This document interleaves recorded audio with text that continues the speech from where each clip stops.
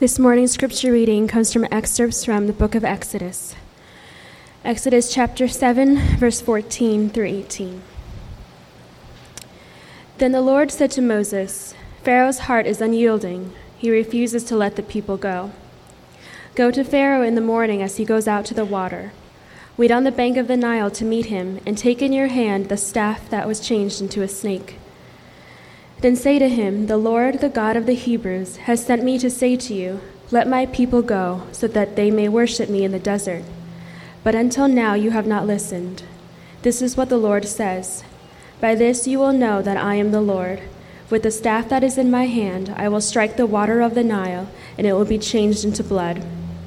The fish in the Nile will die, and the river will stink. The Egyptians will not be able to drink its water.'" Chapter 10, verse 21. Then the Lord said to Moses, "Stretch out your hand toward the sky so that darkness will spread over Egypt, darkness that can be felt." So Moses stretched out his hand toward the sky, and total darkness covered all Egypt for 3 days.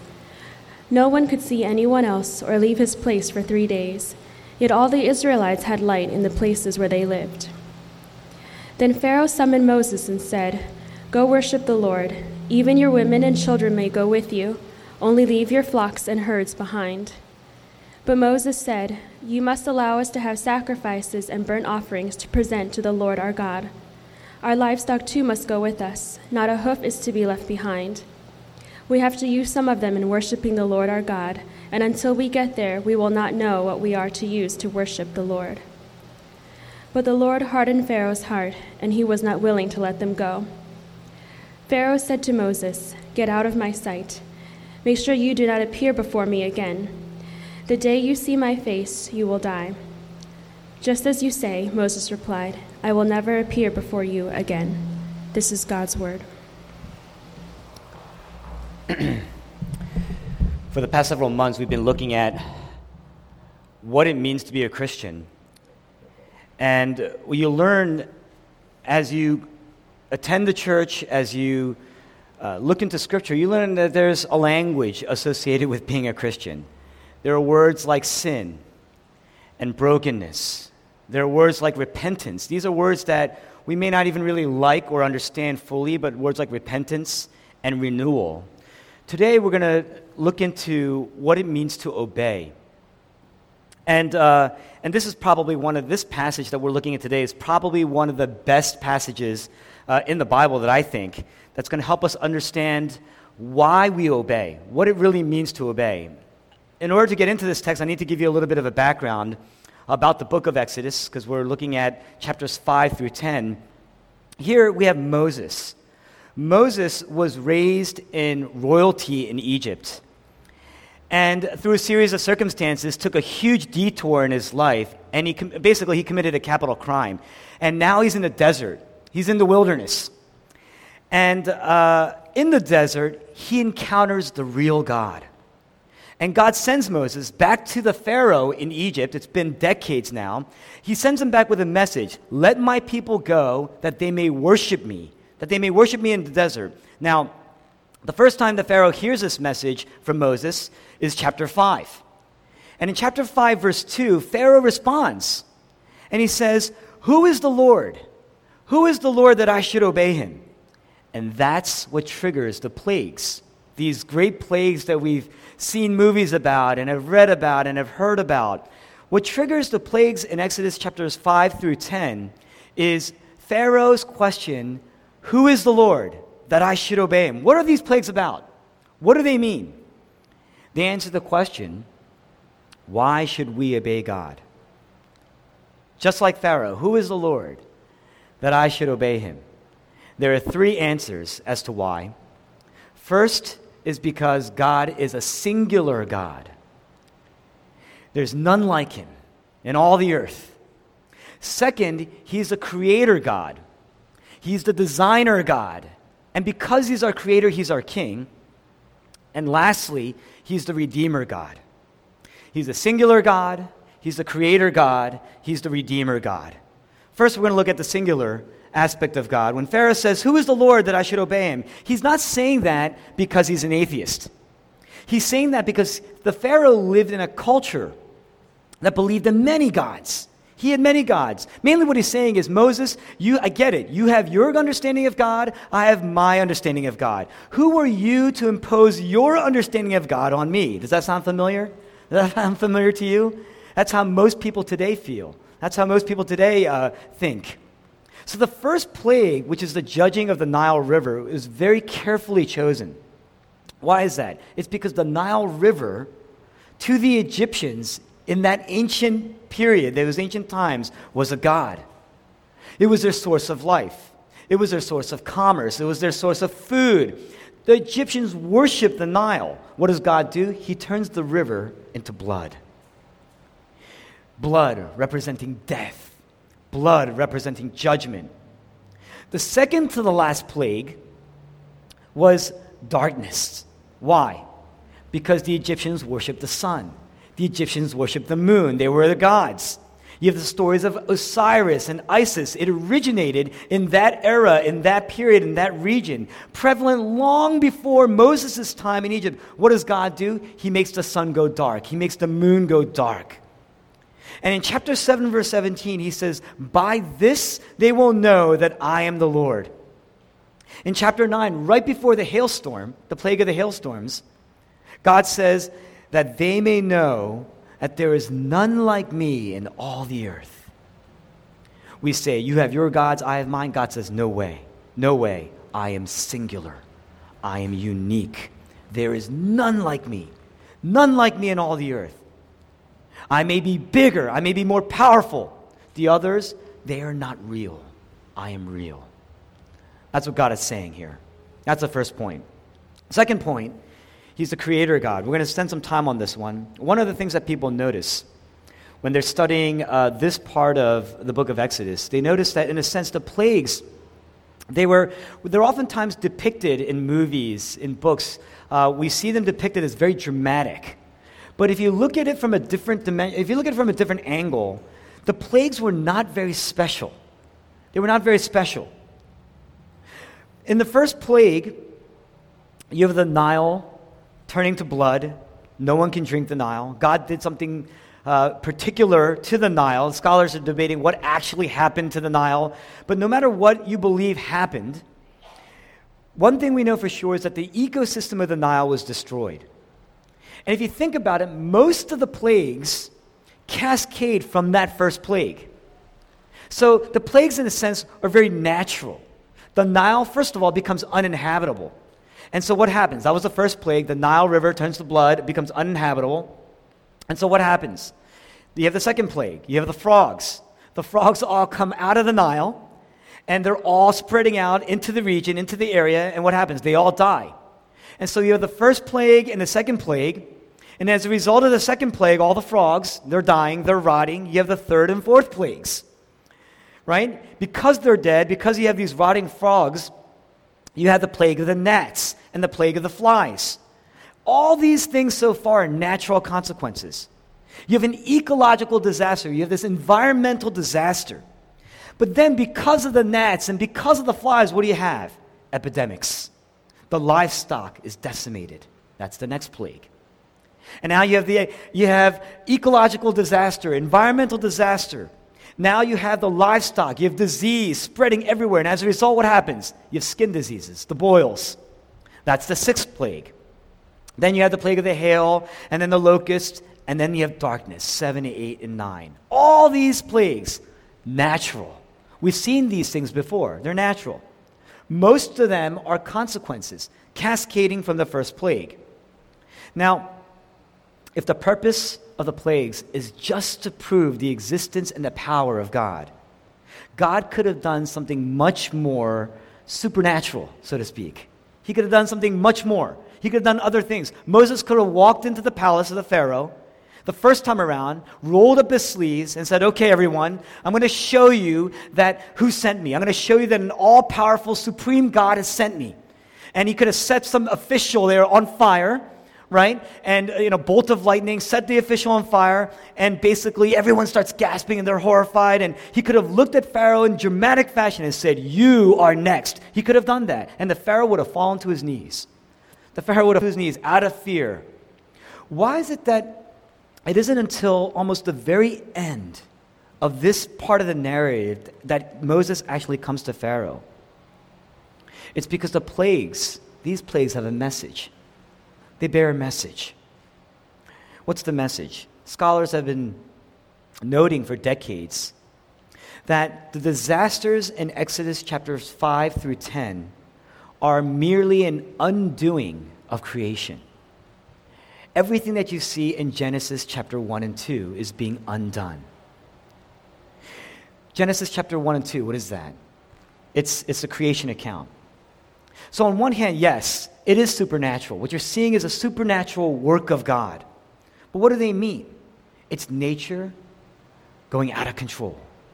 Nature breaking down, and as a result, nature is eating itself. Nature is rolling back up like a scroll. Nature is reverting backwards into chaos and darkness, all the way up until before creation began. Now, what's Genesis chapter 1 and 2? If you ever read the first book of the Bible, God takes these elements. He takes the sun, He takes the moon, He takes land and water, He takes animals and plant life, man, male and female. He turns all these things into an ecological system, right? What He does is He turns them into an integrated, coherent whole.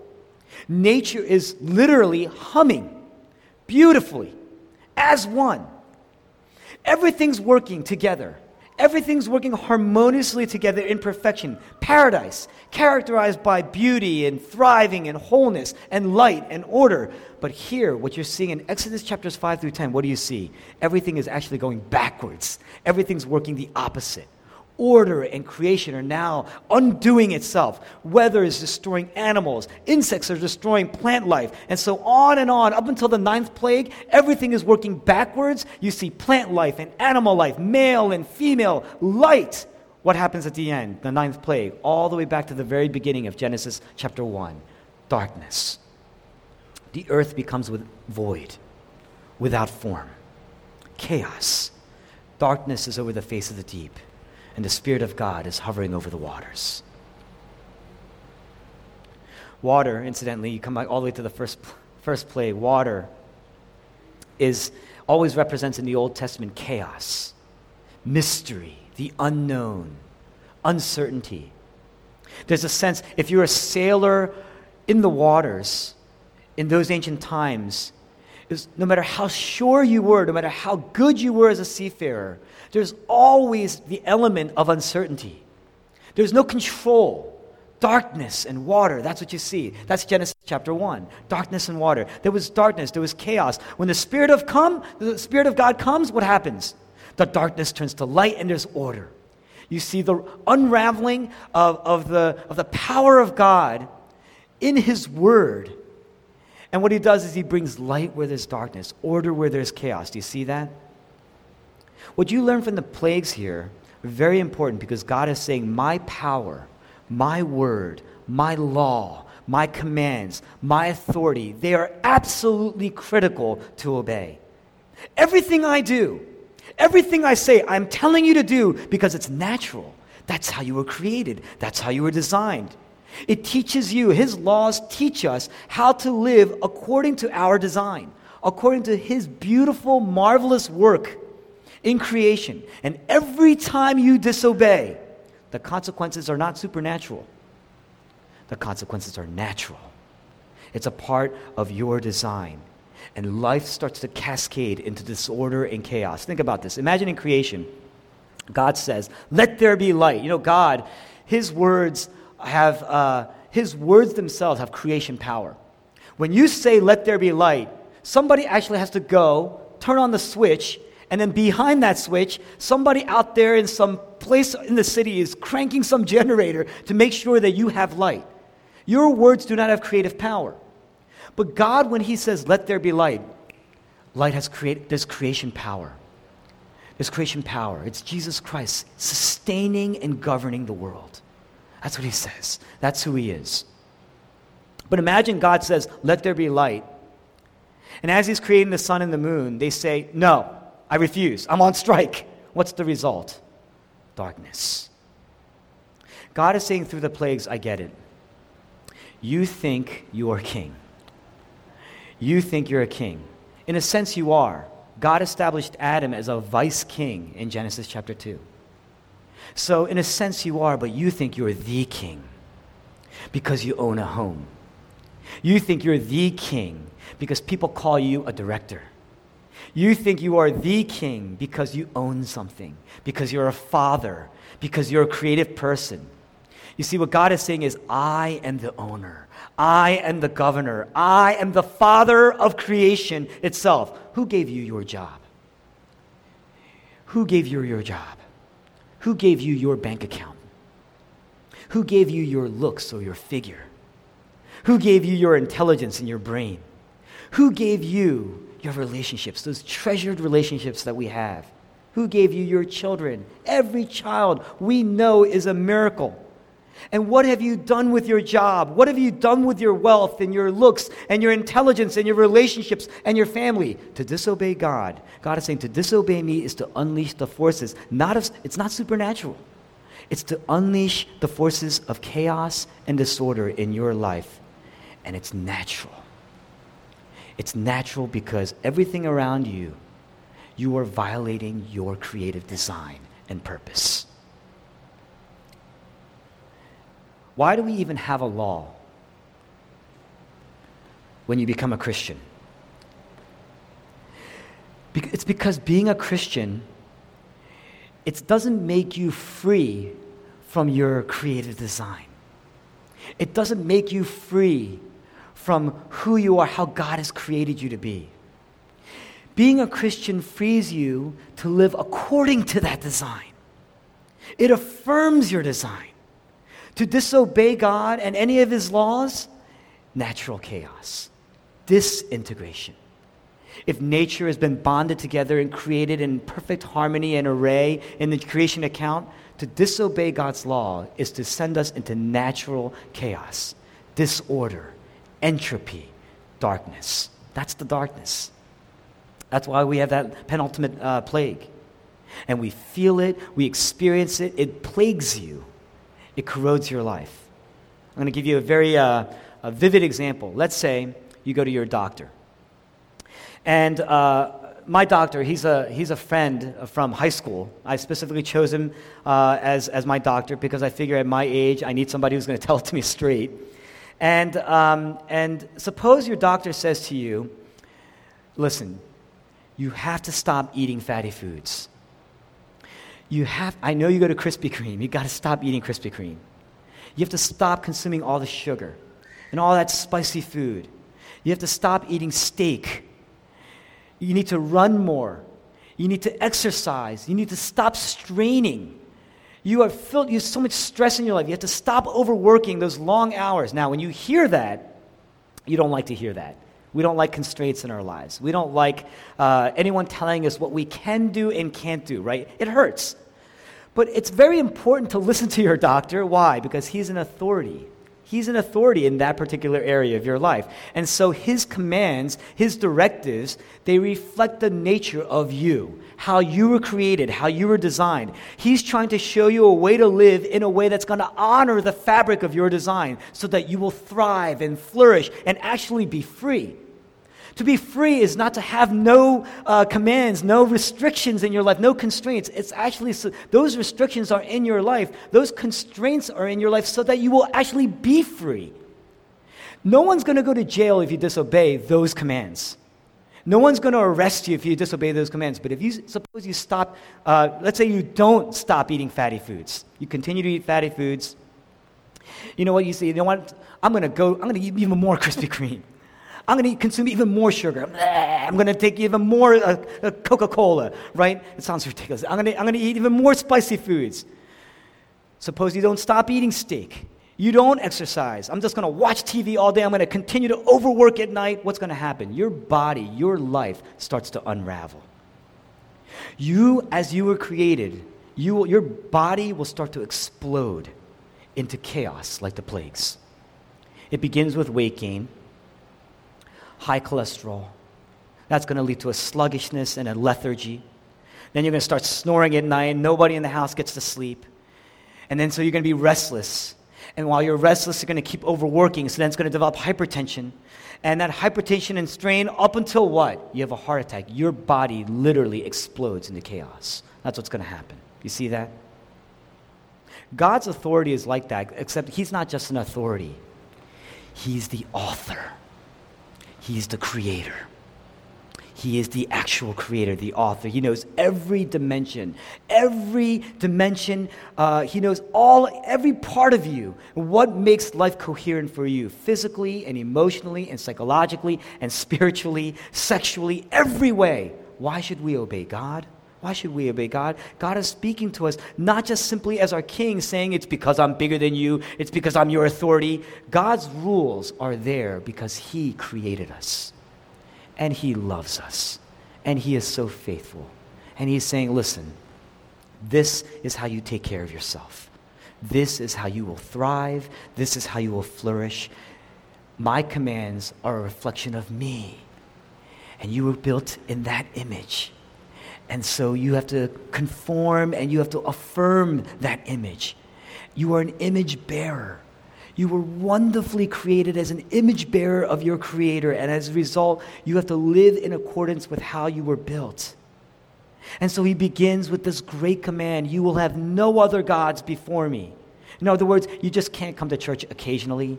You just can't come to church when you feel like it. You just can't come to church, circumstantially. You can't just say, well, I believe in God. That's not what he's saying. God has to be more important to you than your family. God has to be more important to you than your job.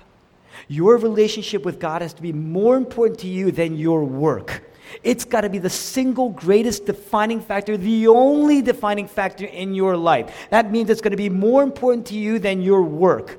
The way you pour into your work and your family and job, you sum all those things up and all the worth that you put into it. And he says, I want you to take that and redirect it, reorient it to your love for me. Build your identity on me. That's what he's saying. And if you don't do that's got to be more important than anything else. Because if you don't, think about it. Why are we so miserable in our lives? Why are we so miserable? It's not because God is this cosmic loan shark. And he's saying, I'm coming to collect now. I'm going to break your legs because you abandoned my law. You owe me. We're miserable not because God's like that. It's actually quite the opposite. We've abandoned our design, and we're experiencing cosmic disintegration because of that. You know what's pathetic about the human condition? You know what's pathetic about who we are? We think we are staring every single time that we place another God before us. It's like looking at the source of power and saying, I need to go look for power. The source of beauty and saying, you know what, I need to go look for beauty. It's like looking at the source of wisdom and saying, I'm going to find wisdom elsewhere. And we pour it into such small things in our lives. We are so pathetic because what we do is we cling to needy beings.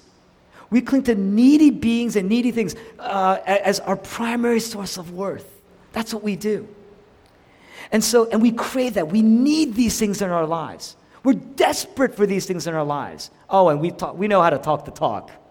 We come to the church and we know how to speak Christian. The gospel shows us a much deeper language, a deeper obedience than that. That's what this is about. If you make your work more important than God, and so for years and years you're overworking, what happens? First of all, what happens is your family starts to deem you irrelevant. Your family starts to fall apart. You become irrelevant in your family. That's disintegration. That's the beginning. And then what happens is, here's family, the single probably most important series of relationships in your life, and they've already, in a way, deemed you irrelevant in certain dimensions. But then when something goes wrong at work, what happens? That combined with your family issues, now you're emotionally disintegrating. You start to feel anxious.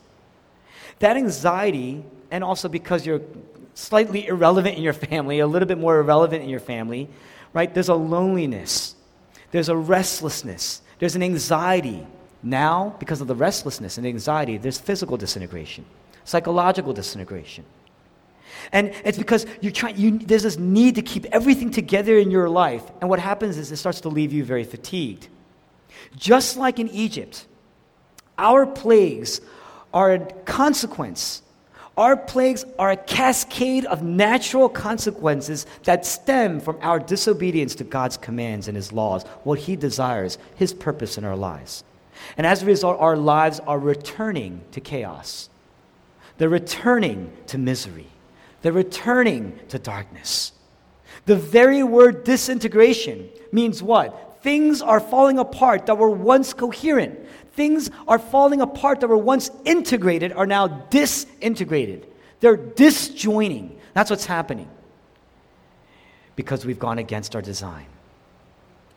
Some of you drive German cars, fine-tuned German cars. You take any German car, what's beautiful about German cars is their engineering. You open up the hood and you listen to that engine. You see the engine, how neatly and beautifully it's designed. The world was once put together that way. It was integrated.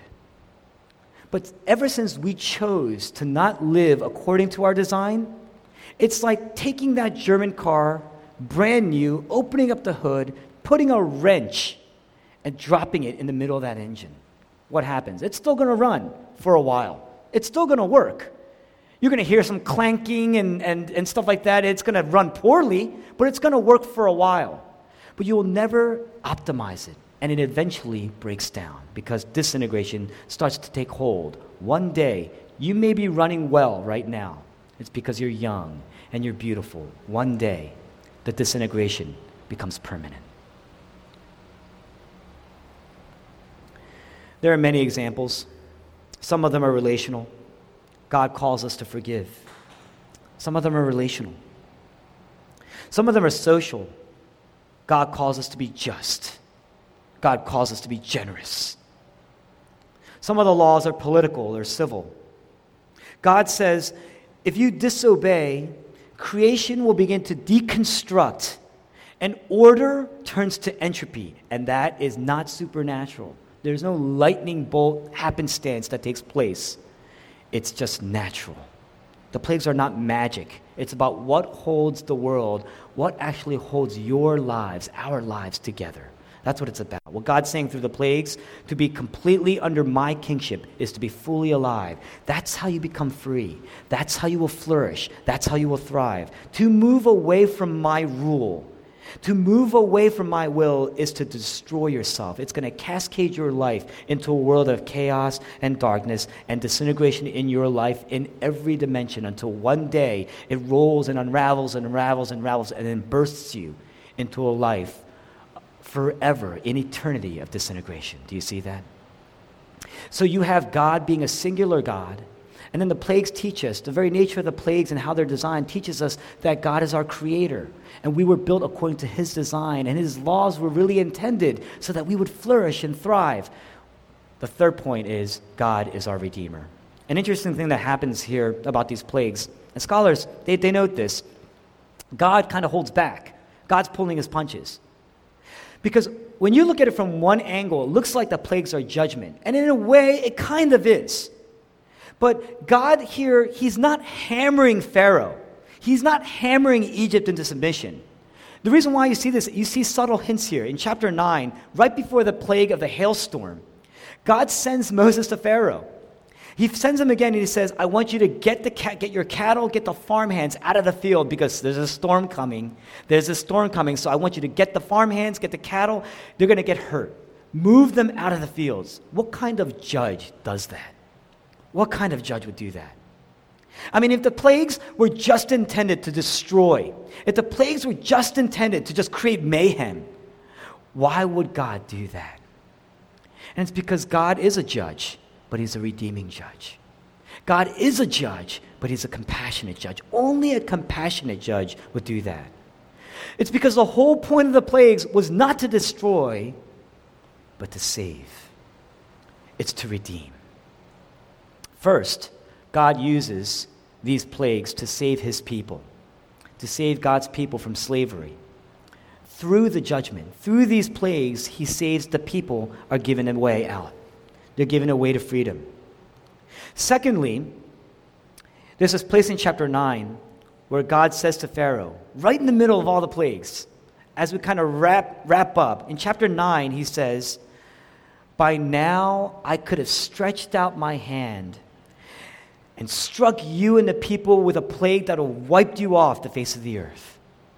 But I raised you up." He's talking to Pharaoh. He says, "I raised you up for this very purpose, that I might show you my power, and my name might be proclaimed in all the earth." What's God saying here? What he's saying is that through this story, through this old story, through this story, another story will come out that will be told to millions over centuries. Through this smaller, episodic story of salvation, there will come a revelation of God redeeming his people in this book and throughout the Bible and all the Bible, so that the entire world will understand what it means to be sinful, what it means to be saved, what it means to be freed, true freedom. And so the plagues were really designed in that era. The plagues were designed, and for us, they were designed to wake us up. They were designed to wake us up. There's this place, again, in chapter 9, where the Egyptians actually start to fear, and you start to see the tide starting to turn, because they actually start to do what God is asking them to do. What this means is that God's approach to judgment is not, God's approach to judgment God's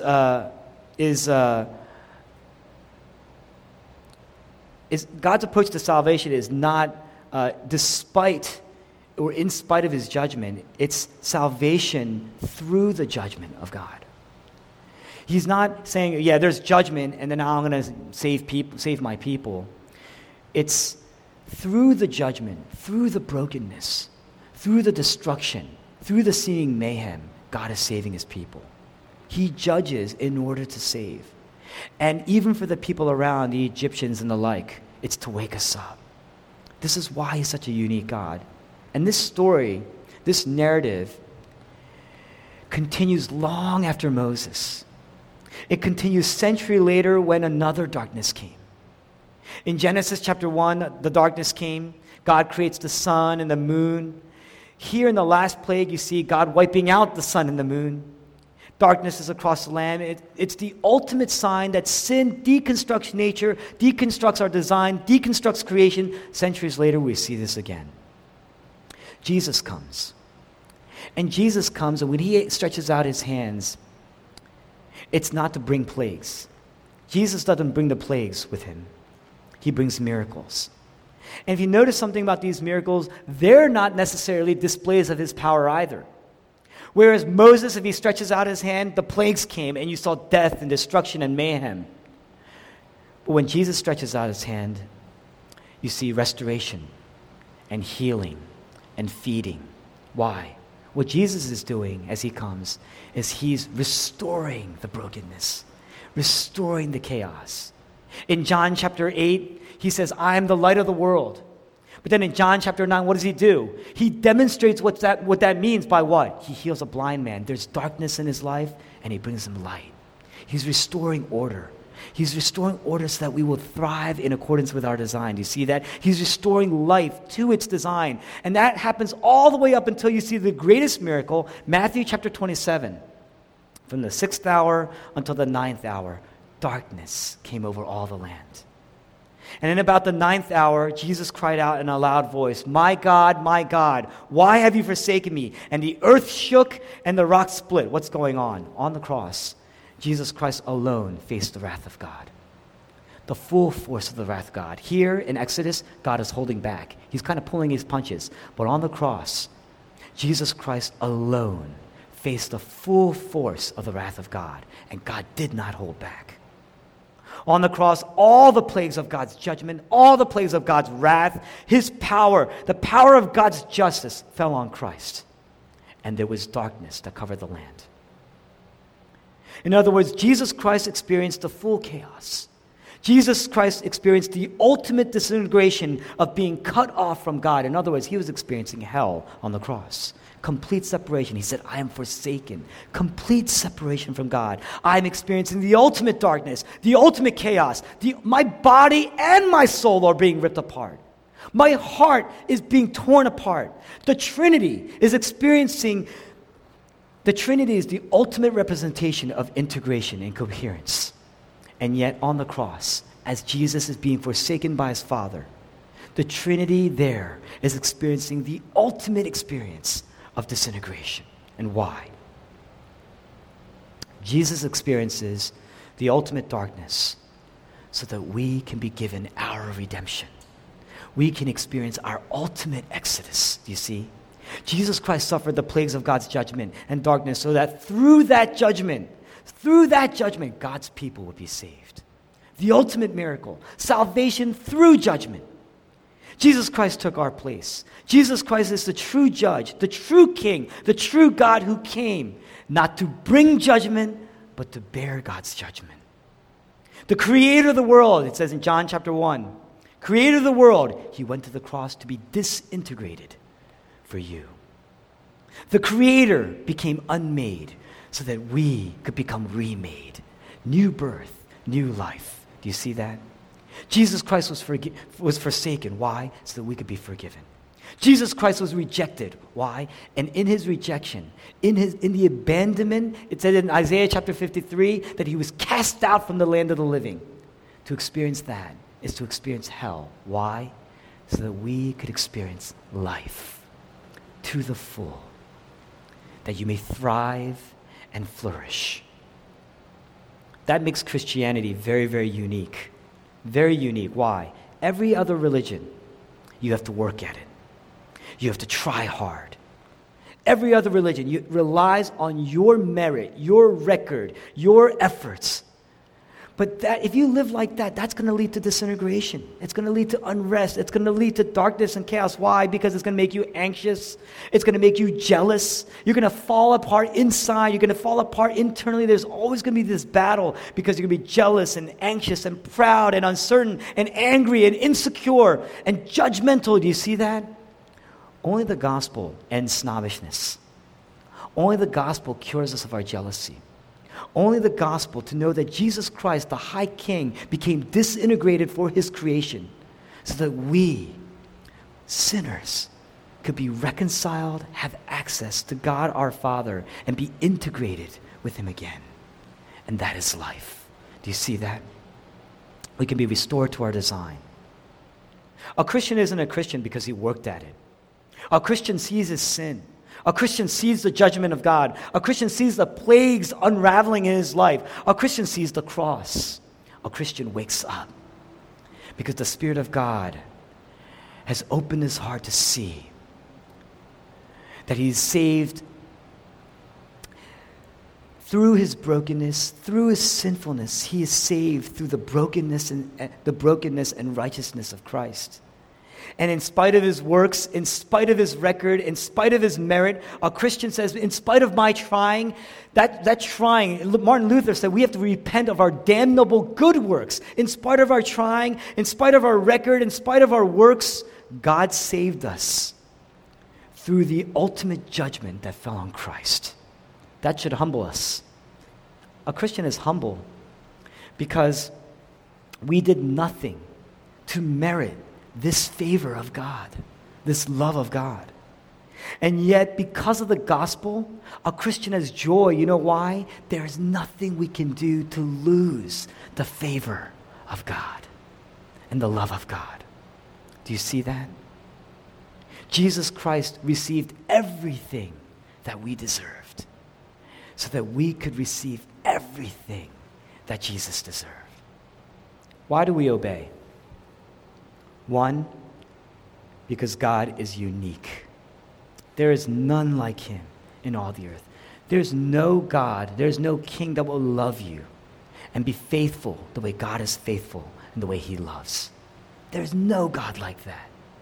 There's no God who so meticulously created his people and then built all the the spiritual ecosystem in our lives so that we could live and thrive and flourish in our faithfulness to him. None like that. Secondly, he designed our souls. He designed us. So disobedience leads to chaos and darkness. Thirdly, because Jesus is our judge. And yet God bore the judgment for our sakes. So to disobey God, to disobey his laws, you're not just trampling on those laws. You're not just rejecting something that he's saying to you. Because Jesus Christ is the judge and yet bore the judgment, to disobey out of his great love for us, to disobey him is to trample on his heart. He who loved us, he who came for us, he who died for us, he who carries us, he who sustains us, he who governs us. Do you see that? What this calls us to be intimate with Christ. Be intimate with the Lord. That's what Scripture is. To know Scripture, to worship God, to immerse your life in prayer. That's what it means to be intimate with him. To know him, to return to him, to love him, to be reconciled to him.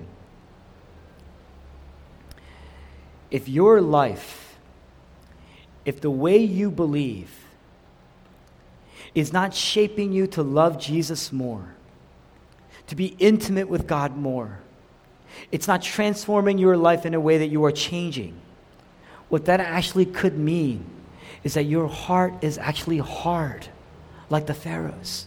You know, even the Pharaoh had moments where he was changing his mind, but in the end, he returned to what he really believed, to what he really relied on.